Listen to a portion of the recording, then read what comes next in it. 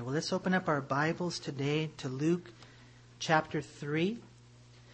If you don't have a Bible, it's good to follow along. So maybe you can raise your hand and one of the ushers will bring one to you.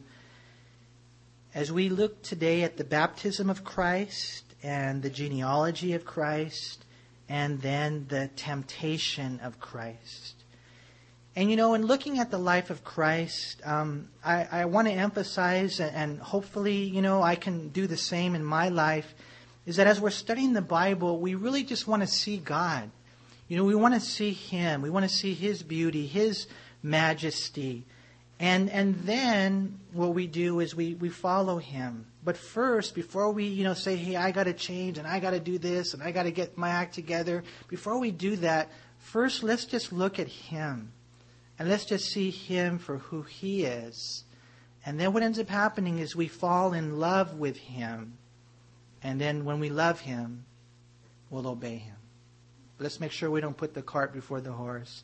And look at how awesome our Lord is. It says right here in verse 21, it says, when all the people were baptized, it came to pass that Jesus also was baptized. And while He prayed, the heaven was opened, and the Holy Spirit descended in bodily form like a dove upon Him. And a voice came from heaven which said, you are my beloved Son, in you I am well pleased. We've been speaking about the ministry of John the Baptist and how he was out there in the Jordan and just thousands of people were coming to him. And God was starting a new work. It was the coming of the Messiah. And it's a beautiful thing when you see what took place. And here we find that Jesus now begins His ministry. And we see that what He does is He comes out, and kind of surprising in one sense, that He came out to be baptized as well. Now, a lot of people wonder, well, why was Jesus baptized? Because really, John's baptism was a baptism of repentance. And Jesus had nothing to repent of. Well, if you read over in Matthew chapter 4, you read the whole way it went down. When Jesus came to be baptized to John, John said, no, I can't baptize you. I'm not worthy to baptize you. And Jesus said, no, I need to get baptized. He said, permit it to be so, for thus it is necessary for us to fulfill all righteousness. I mean, ultimately it was part of the Father's plan for Jesus to be baptized. But there's probably a few reasons that Jesus got baptized. Number one is He gave us an example to follow. He got baptized, and as we are Christians, we're called to do what He did. We're called to follow His example. He said, permit it to be so, for thus is fitting for me to fulfill all righteousness. Number one, He's an example. Number two, He identified with the sins of the people. And when you read the Bible, one of the beautiful things you see about the godly men is that they went right in to the thick of things. They weren't like the Pharisees separating themselves from all the, sinners. No, Jesus identified Himself with sinners. He went right where they were. And it's a beautiful thing. And so, number one, as an example. Number two, to identify with us as sinners. And then number three, and this is probably the primary reason, and that is to identify with the ministry of John the Baptist. Because when Jesus got baptized, what that would do is that would now link Him to the message of John. And John had been saying that the Messiah is coming. Get ready. Let your hearts be right. And Jesus said, amen. Here I am. And it's kind of cool when you look at that, Jesus identifying with the amazing ministry of John the Baptist. But his baptism was definitely a little different. Because again, look what we read right there in verse 21. It says, and while he prayed, the heaven was opened. That's cool, huh? And it wasn't just the clouds. And it wasn't just the immediate atmosphere. This is a different dimension. That while he prayed, the heavens were open. I don't know about you. When you got baptized, did you pray? No, you're like, no, I just held my breath, man. I knew that they were going to dunk me down. And, you just kind of wanted, some people, they maybe just wanted to kind of get it over with. to Jesus, it was now the beginning of his ministry. It was him on the mission to die for the sins of the world. I mean, he took his walk so seriously. And, there he is getting baptized. And we don't know. In those days, some say you were baptized forward. Some just say straight down, backwards. I'm not really sure. But, as he was getting baptized, he was praying. He was talking to his Father. It was like a new chapter of his life was about to begin. And while he prayed, the Bible says that the heavens were opened. And they were open for two reasons. Number one, the Holy Spirit would now descend upon him in bodily form. And number two, the Father would speak his approval over his Son. And it's such a beautiful thing when you see that right there. It says, while he prayed, the heaven was open, and the Holy Spirit descended in bodily form like a dove upon him. And a voice came from heaven which said, "You are my beloved Son, in you I am well pleased." And you learn from the life of the Lord. You see the life of the Lord. And it's such an awesome, awesome thing to behold. We are going to look next at the genealogy of Christ. And we're going to see that Luke traces Jesus all the way back to Adam. Luke emphasizes the humanity of Jesus Christ. And in one sense, we all should understand that Jesus was a man. He was a human just like we were. Although he never lost his deity, Philippians chapter 2 says he emptied himself of those divine privileges. And so he came to earth and he lived and he functioned in the ministry as a man, just like you and me. Of course there were no differences. He didn't have a sin nature, but there were some similarities. And he knew as he was about to face the devil, and he knew that as he was about to embark on this mission to save mankind, that he needed the power of the Holy Spirit. And I wouldn't be surprised, although I can't be dogmatic, if when he was baptized, if he prayed a prayer that we always pray. I bet you he prayed, "Father, fill me with your Holy Spirit. Because here I am, and I need you." And that's the only way we're going to be able to face life, you guys. We can't face it on our own strength. We need the power of the Holy Spirit. For us as Christians, we believe that the Holy Spirit is with you prior to salvation. Then when you become a Christian, He comes in you to live in you, John chapter 20. But then, subsequent to that, there's another experience that we can experience over and over and over again. And that is the upon experience, or the filling of the Holy Spirit. That's why when you read Luke chapter 24, after Jesus died and risen again, He didn't tell His disciples, "Okay, go right now and preach. Get over there right now and get into the synagogues and do this." What did He tell them? He said, no, Luke 24:49, "Tarry in Jerusalem. Wait. Don't do anything yet. Wait for the power of the Holy Spirit. Wait for the promise of the Father." Later in Acts chapter 1, verse 8, He says, "And you will be witnesses for me." The Holy Spirit will come upon you, and then you'll be able to be witnesses to me. Judea, Samaria, Jerusalem, all the way to the ends of the earth. You see, the only way we can really do ministry, I don't care how good you are. I don't care. Some of us here, we have more of a tendency to be like, they're always a good guy, a good kid growing up. They always have a good, nature and aspect about them. But I don't care how good you are or how good of an actor you are. How much you know how to go through the church motions or life. How smart you are. What your education is. It doesn't matter how much money you have. The only way we're really going to be able to do ministry, and by that I mean reaching the heart and by the Spirit, is when God empowers us and we walk in His strength and not ours. I mean, if Jesus needed it, I don't know about you, but I'm desperate, man. I need that. I need the power of the Holy Spirit to be a husband. I need the power of the Holy Spirit to be a dad, to be a friend. to be a minister. We need the Holy Spirit in our life. Because for Jesus, we know that his destiny was to die on the cross. But you have a destiny as well.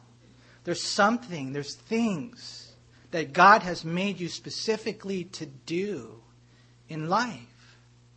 And my prayer is that we would finish that race. And so we need the power of the Holy Spirit. And I'm sure Jesus was, praying for the power of the Holy Spirit. And then we also read that when the heavens were open, there was a voice that came from heaven. And it said right here, the Father said to him in Luke 3:22, "You are my beloved Son. In you I am well pleased." Man, sometimes, I wish that we had more details, I wonder, and I know this is kind of out there, man, so forgive me if I get too far out there. But I wonder, it's such a mystery about Jesus and him being a man and in the ministry. I wonder if he wasn't like 100% sure whether or not he was pleasing to his Father. I don't know. I'm not sure. Maybe he did. But, there's something about a father's approval that a son needs, that a daughter needs, that a child needs. And at this juncture in his life, apparently Jesus needed to hear that. That when the Father spoke from heaven, he said to him, "You're my beloved Son, and in you I am well pleased." And then if you read the other accounts in Matthew and Mark, he didn't just say that, "You are my beloved Son, and you I am well pleased." He then, the Father, said to everyone, "This is my beloved Son. In him I am well pleased." And there's that something that Jesus needed, the words from the Father and the power of the Holy Spirit that would allow him to carry on in the ministry and to start this new chapter in life. And I want to encourage you guys to know that those two things are available to all of us here. You can have the same power of the Holy Spirit that Jesus had. And you can have the same approval from the Father that Jesus had. Number one, you are approved because you're in Christ. When God looks at you, and if you're a Christian, He is pleased with you. You are accepted in the Beloved. And I was telling one of the sisters earlier today how I went searching this week for a song that we used to sing a long time ago, just about how I receive your love. Because I was like going through my devotions and I was telling the Lord, I know that really the only thing that's going to change me is a deep, firm understanding of your unwavering love for me. I know that. And so then this old song came into my mind. I would sing it to you, but I don't want to offend you guys, ma'am. But it's a song that talks about how I receive His love. And that love will change us. Now, a couple of things about this. Number one, though, we need to have the heart to be dependent upon the Holy Spirit. I want to just say this real quick, okay? Some people think that the way you receive the power of the Holy Spirit is by living a perfect life. Okay? Let me tell you something. You will frustrate yourself until you die. Because did you know this? That you can't live the life apart from the power of the Holy Spirit? Did you know that? Can any of you here live the life without the power of the Holy Spirit? No. The key is this. Are you dependent upon the Holy Spirit? Do you want the Holy Spirit? Because once you realize that you can't do it on your own strength, then you'll cry out. But if you think you're doing okay and you're going to earn the Holy Spirit, then you're never going to have the Holy Spirit in that way. But when you realize, Lord, I need you, I need you, then He's going to come and He's going to fill you. And you pray and you pray and you pray. Luke chapter 11. And so you need the power of the Holy Spirit, and you also need to have a heart to be pleasing to the Father. Obviously, Jesus now is 30 years old, and think about this, man. He has lived a beautiful life for the Father. And so the Father here, he tells him, I am so pleased with you, my son. And although we can't be perfect, I do want to encourage you to be proper, to don't mess around, to don't play games, to do your best, not to be a Pharisee, but to be a real lover of God and a real lover of people, and to do the work that God's called you to do. You see, we learn from the baptism of Christ, and then we also learn from the genealogy of Christ, because it says in verse 23, now Jesus himself began his ministry at about 30 years of age, being as was supposed. And now we get into the genealogy of Christ. There's a lot of hard names. Does anybody want to read this for me? I'm going to read it. And my son always asks me, he's all, Dad, are you sure you're pronouncing that right? No, I'm not sure. Okay, I'm going to just do phonetics, okay? Anyways, Jesus began his ministry at about 30 years of age, being as was supposed the son of Joseph, the son of Heli, the son of Mathat, the son of Levi, the son of Melchi, the son of Janna, the son of Joseph, the son of Mattathiah, the son of Amos, the son of Nahum, the son of Esli, the son of Nagai, the son of Maath, the son of Mattathiah, the son of Semei, the son of Joseph, the son of Judah, the son of Joannes, the son of Risa, the son of Zerubbabel, the son of Shealtiel, the son of Neri, the son of Melchi, the son of Adi, the son of Kosam, the son of Elmadam, the son of Er, the son of Jose. I was talking to Jose earlier. I'm like, hey, did you know you're in the genealogy of Jesus? And he's all, man, I've read this so many times. I never saw that. The son of Eliezer, the son of Jorim, the son of Mattith, the son of Levi, the son of Simeon, the son of Judah, the son of Joseph, the son of Jonan, the son of Eliakim, the son of Meliah, the son of Menan, the son of Mattatha, the son of Nathan, the son of David. Now notice here we have the lineage of Jesus through Nathan. In Matthew, it's the lineage through Solomon. And so you see the distinction there. The son of Jesse, the son of Obed, the son of Boaz, the son of Salmon, the son of Nahshon, the son of Amminadab, the son of Ram, the son of Hezron, the son of Perez, the son of Judah, the son of Jacob, the son of Isaac, the son of Abraham. Now again, Matthew just takes it to Abraham. But watch, Luke goes farther. The son of Terah, the son of Nahor, the son of Serug, the son of Reu, the son of Peleg, the son of Eber, the son of Shelah, the son of Canaan, the son of Arphaxad, the son of Shem, the son of Noah, the son of Lamech, the son of Methuselah, the son of Enoch, the son of Jared, the son of Mahalalel, the son of Canaan, the son of Enosh, the son of Seth, the son of Adam, who was the son of God. And so Luke traces his lineage through Mary all the way back to Adam. And if you remember, Luke's emphasis is what?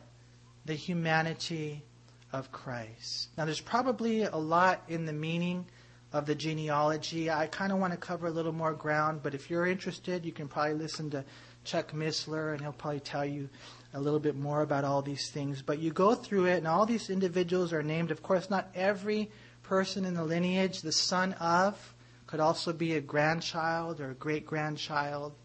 But here we see Luke emphasizing his humanity. Now, in verse 23, we read that Jesus began his ministry at about 30 years of age. Now, you wonder why. Why was it that Jesus began his ministry at such what we might consider to be a late age? And there's probably a couple of reasons. Leviticus chapter 4 tells us that you could not serve as a priest until you reached the age of 30. And so that's a possibility. Another possibility might be just, the fact that it would take years of preparation. Because although Jesus' ministry was only 3.5 years, it was the biggest battle in the history of mankind. And I've learned over the years how important preparation is. And so he was praying, and he was reading, and he was studying, and he was preparing. And we see a little inkling of that when he was there in the temple, remember? Asking questions and answering questions. And so it would take years of preparation. And so maybe it's because of the Levitical law, chapter 4, about being a priest at the age of 30. Maybe it was because there was elements of preparation. But one of my favorite reasons that commentators have conjured up is maybe it's because he was simply taking care of things at home. Because his father Joseph had died. And him, being the firstborn, he had family responsibilities. And so, the qualification for the ministry is the family. That's the priority. First our relationship with God, then our home, and then the ministry. And you see, Jesus is beautiful. And more than likely, that's what happened, is he took care of things until it was ready, until his brothers were ready, until his mom was taken care of. And then it was the Father's perfect time for him to begin his ministry. We read this, and we're blessed by the fact that this is the one that we follow. In looking at this, I think we learn so much. And I want to encourage you guys, and I know home is the toughest place. Because a lot of times at home, we let our guards down. Our wife is gracious to us, or our husband is gracious to us. Even our kids are very gracious to us, aren't they? You can beat them up and they still love you, man. It's amazing. I don't know. Don't beat them up, though, okay? Let's put our hearts where they belong. Let's take care of our homes. Let's have a heart for the family. And then let's go forward in the ministry. I think we learn from Jesus' baptism. I think we learn from Jesus' genealogy.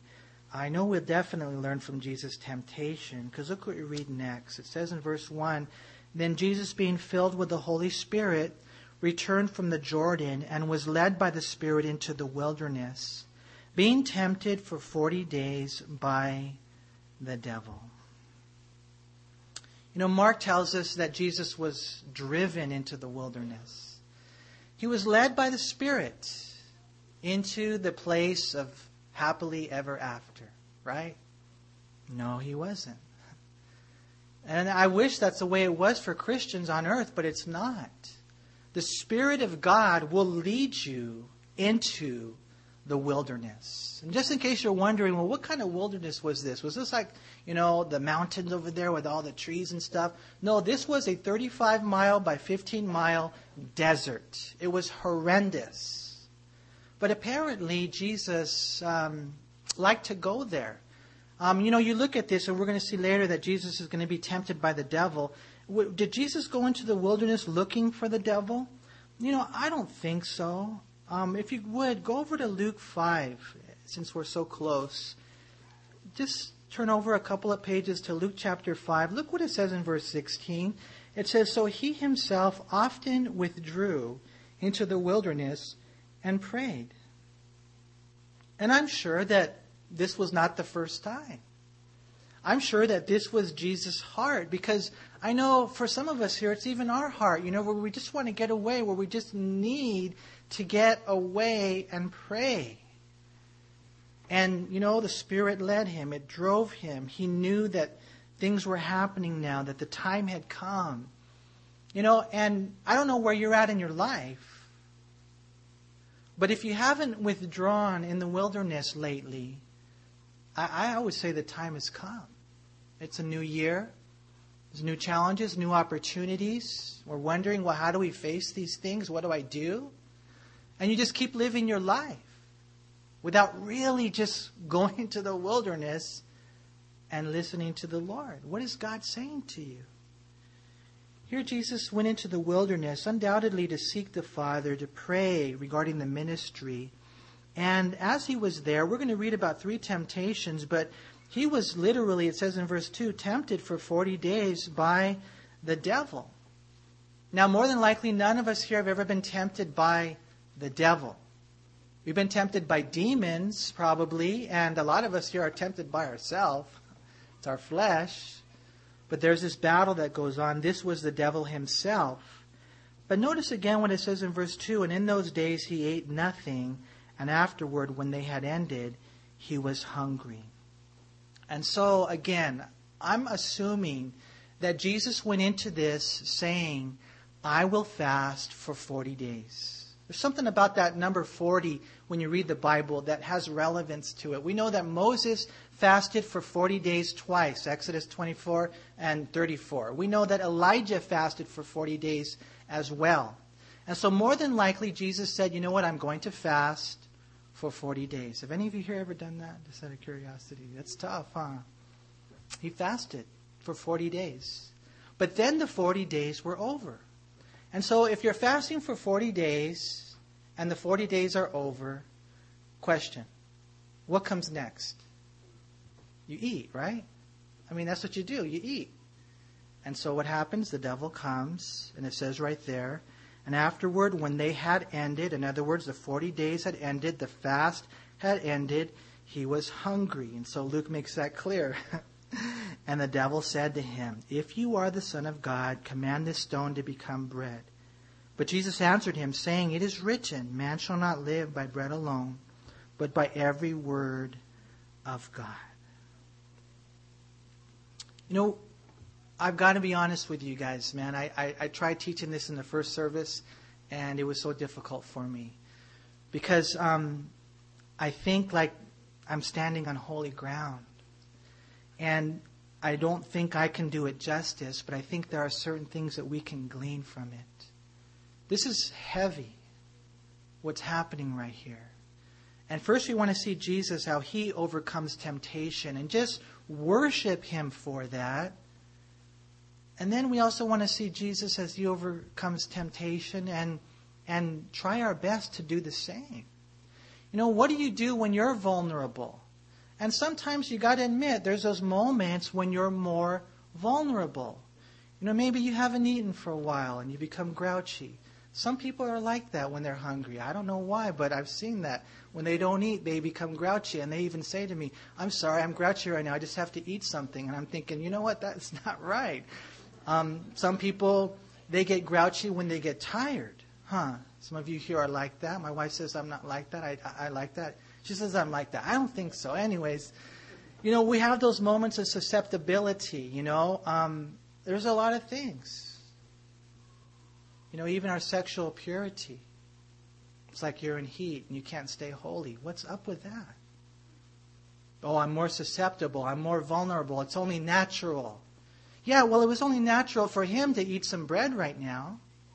I mean, I'm sure the father wouldn't have, you know, been upset with him just to feed himself after 40 days of fasting.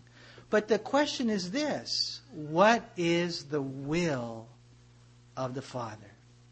What is the perfect will of the Father? And I think that's where we meet this first temptation, is that after the 40 days is over, you know, and Jesus could have turned the stones to bread, and I'm sure the devil made him smell it, and you know how good, you know, fresh bread smells and even looks and all that, you know, but it just, even though it may have been, I guess, natural, it wasn't the will of God. And that's why Jesus said, you know what? Man shall not live by bread alone, but by every word, in Matthew 4, verse 4, every word that proceeds forth from the mouth of God.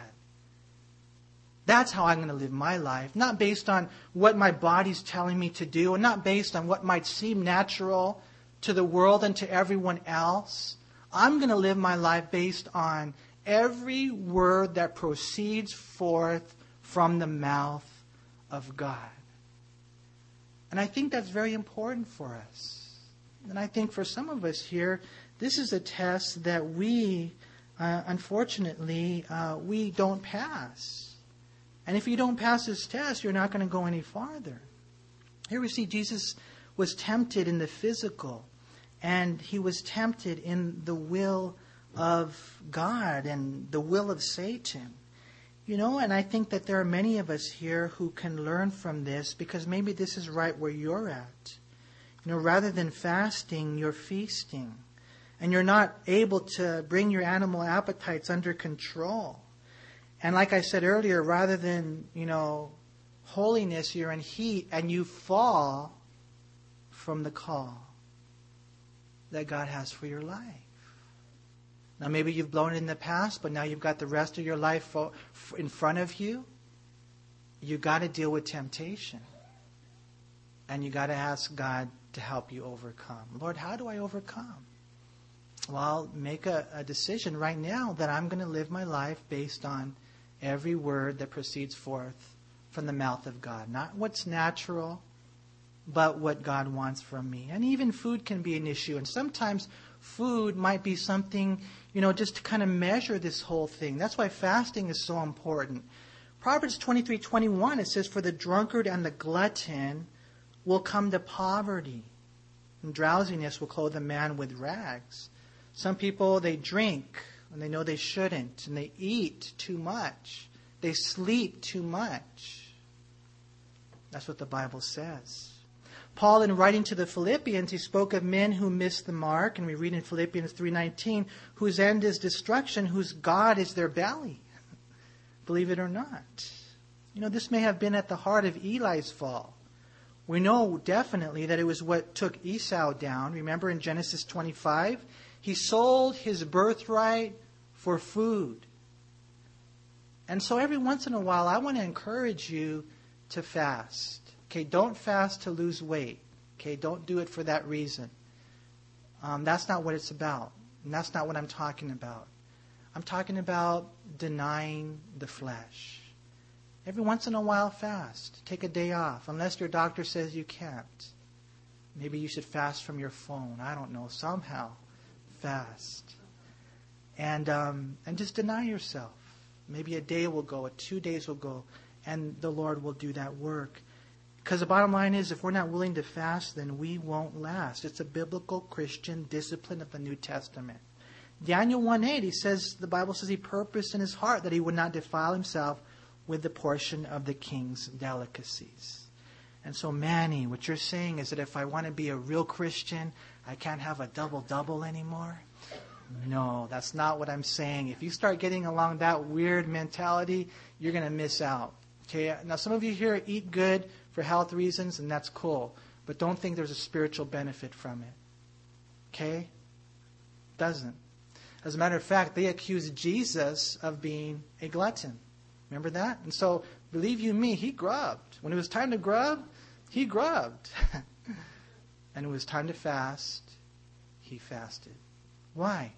Because he wanted to do the will of God. Sometimes when I'm eating with my friends, and I hope I don't justify any sin or anything, but it's only because I want to be with them. I want to fellowship with them. When it's time to eat, eat. When it's time not to eat, not to eat. The bottom line is, we have to do the will of the Father. Jesus said in John 4:31, "I have food to eat of which you do not know." And so the disciples said to one another, "Hey, did someone bring him something to eat?" And Jesus said to them, "My food is to do the will of him who sent me and to finish his work." And so for us, number one, and there's a lot here. And like I said, man, I feel so unable to really, teach this because it's so deep. But I think one thing we see is the physical, the natural, deal with it, and make sure your primary heart is to do the perfect will of God. Secondly, the perfect way of God. Because we read next, notice what it says in verse 5, "And then the devil, taking him up on a high mountain, he showed him all the kingdoms of the world in a moment of time. And the devil said to him, 'All this authority I will give you, and their glory, for this has been delivered to me, and I give it to whomever I wish. Therefore, if you will worship before me, all will be yours.'" And, again, we don't know all the details of this, but in one sense, this is what Jesus was all about. This is kind of what Jesus was working for. That global glory, that planetary position to rule over people. Not to necessarily flex his authority, but to lead them, to shepherd them, to be our king. And in one sense, the devil said, here's a shortcut. And in looking at this, you have to have not only the perfect will of God, but it's got to be the perfect way of God. You sense there's this calling on your life, or this thing that you want to do. And what do? You step out of the will of God and you do it in ways in which, in all reality, it's carnality and it's compromise. And Jesus here, he just did not do that. I don't know how the devil did it, but somehow he was able to take him up on a high mountain, and he showed him, notice, all the kingdoms of the world, and he showed him all this authority. And it probably looked pretty amazing. He says, I'll give it to you right here, right now. Instantly. You don't have to go to the cross. I'll give it to you. And I think what ends up happening in our life is, number one, we get tempted to do natural things. Well, of course, I'm just going to eat some bread when it wasn't the will of the God. We get tempted to do comfortable things. I won't take the high road. I won't deny myself, because the ends justifies the means.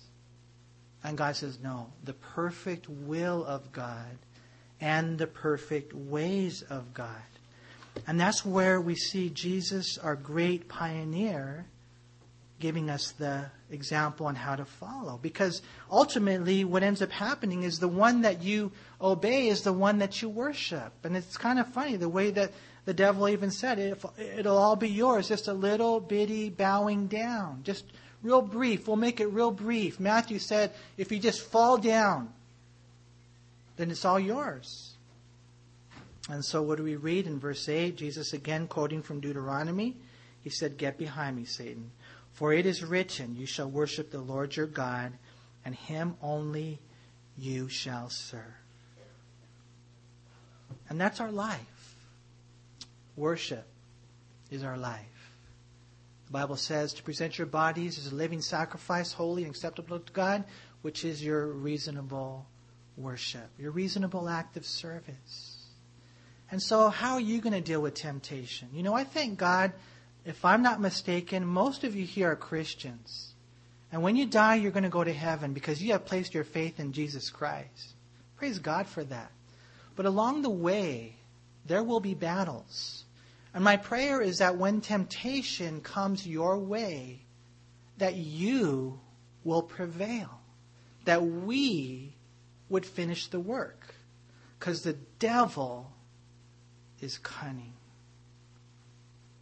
Maybe you're here today and you're thinking, well, Manny, I'm pretty smart.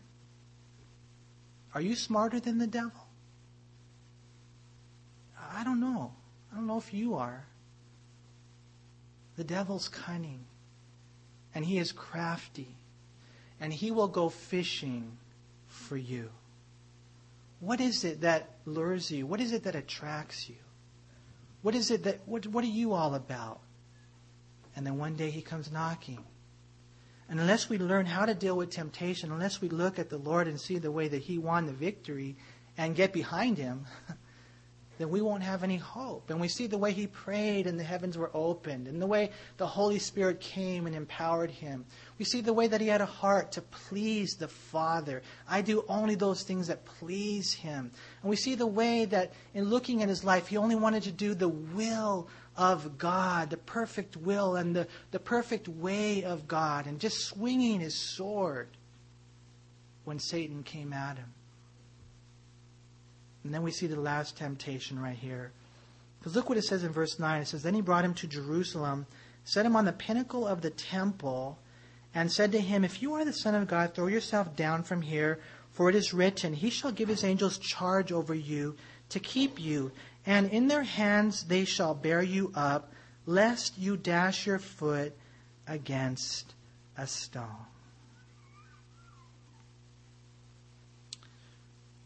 You guys, we're living in some very, very interesting days. I wouldn't be surprised if we are living in the days of apostasy. The days that in the church, many are falling away. I look around, and I've been a Christian now for, a little over 20 years, and I've seen a lot of people struggle. I've seen a lot of people, unfortunately, go down roads that they shouldn't go down. God still loves them, but man, we should have a heart to finish the race. And so we need to know how to overcome temptation. The last temptation right here is kind of an interesting one. Because remember, what did Jesus do whenever the devil came with the temptation? He would quote the Word of God, right? It is written, Deuteronomy chapter 6, and then Deuteronomy chapter 10. And he would be quoting the Word. And so what does the devil do? The devil says, oh, okay, I tell you what, I'm going to take you up to the top of the pinnacle of the temple. It'll be 450 feet up in the air. That's high, man. It would be overlooking the Kidron Valley. And then he says, I'm going to quote to you the Bible. The Bible, Psalm 91, verse 11 and 12, it says that He's going to take care of you. And so, jump.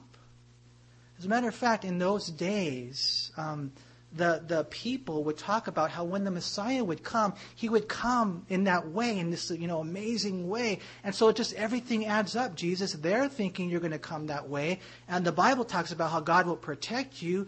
And so, what does He do? He takes the Bible and he twists it in order to try to destroy him.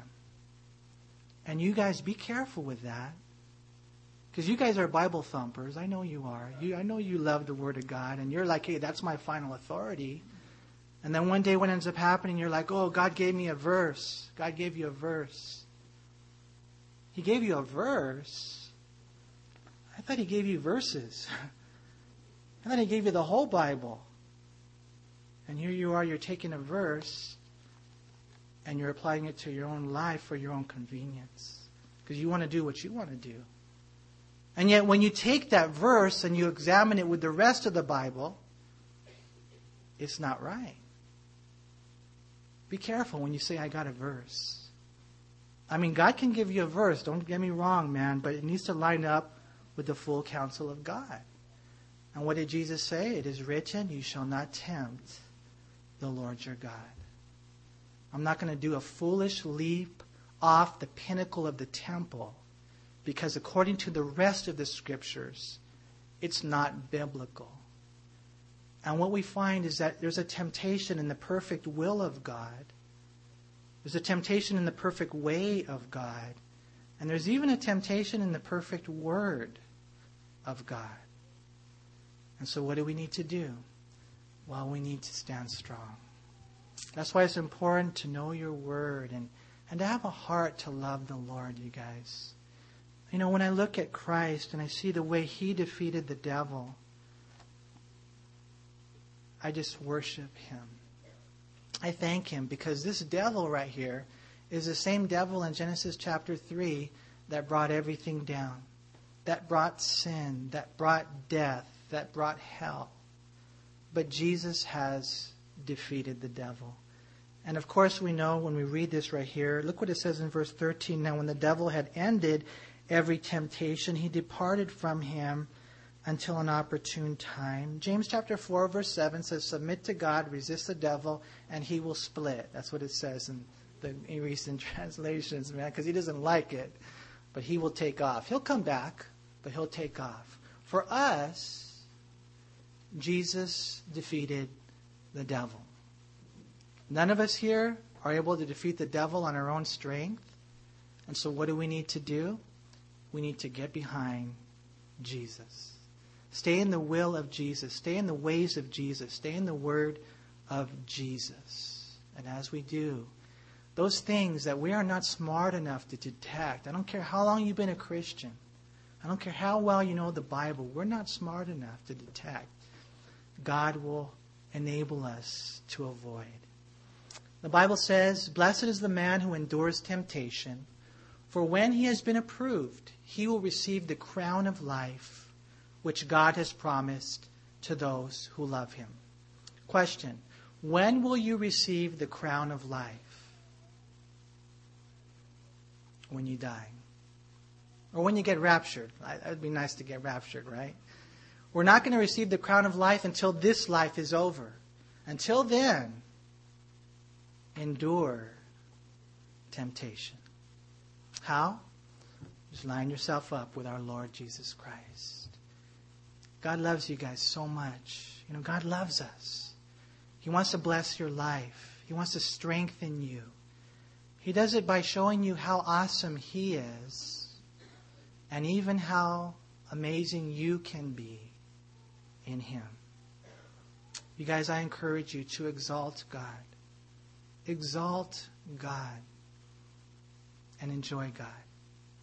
Let Him bless you by living that life with a heart that's after Him. We see Jesus and we just worship Him. And then we say, Lord, I want to be like You. And maybe you're here today and you've blown it and things haven't been going all that great. And you know what? I'm not going to say that's okay, but I'm just going to say that in one sense that's what we're here for today. That this is not a museum for saints. This is a hospital for sinners. And we can come today and we can ask God to give us a new start, to cleanse us, to wash us, to forgive us, to strengthen us. And as we partake of communion, I pray we would do that. That wherever we're at today, that we would just cast ourselves at the feet of Jesus. Lord, we thank You so much for Your word, Your love, Your grace in our life.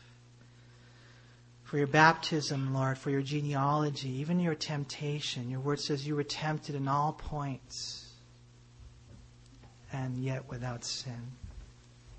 You know how to help us, Lord, when we get tempted, because You've been there. You are an awesome God. Father, I pray for Your people. I pray for myself, Lord, that we would be swept away in a relationship with You, in a love relationship, not a religion. And I thank You so much, Lord, for just Your people. As I look out into the congregation, I see beautiful, beautiful people. Bless them. And even now, Lord, as we get to partake of communion, I pray that You bless this time. As we think about You, as we remember You, what You did, Jesus, on that cross for us. Please, Lord, bless this time. I pray in Jesus' name. Amen. Amen. We're going to partake of communion together, and then, if you would, just hold on and